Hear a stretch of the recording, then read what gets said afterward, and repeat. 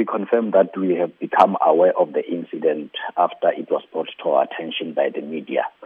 South African Airways, as one of the sponsorship partners of the Olympics and the Paralympic teams that flew from Johannesburg to Brazil and back, we are extremely disappointed that Mr. Pillay's otherwise pleasant customer experience got spoiled, essentially on the last leg of his journey back home.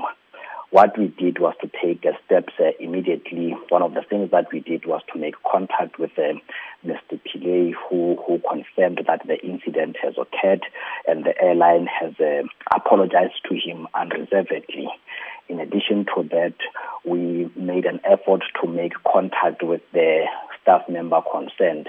However, because the staff member concerned was working on a shift, they have knocked off for the day, and we will interact with them as soon as they report for duty whenever the roster so allows them to do so that we are able to hear their side of the story. All the same, we are disappointed at the experience that Mr. Pillay endured on his flight.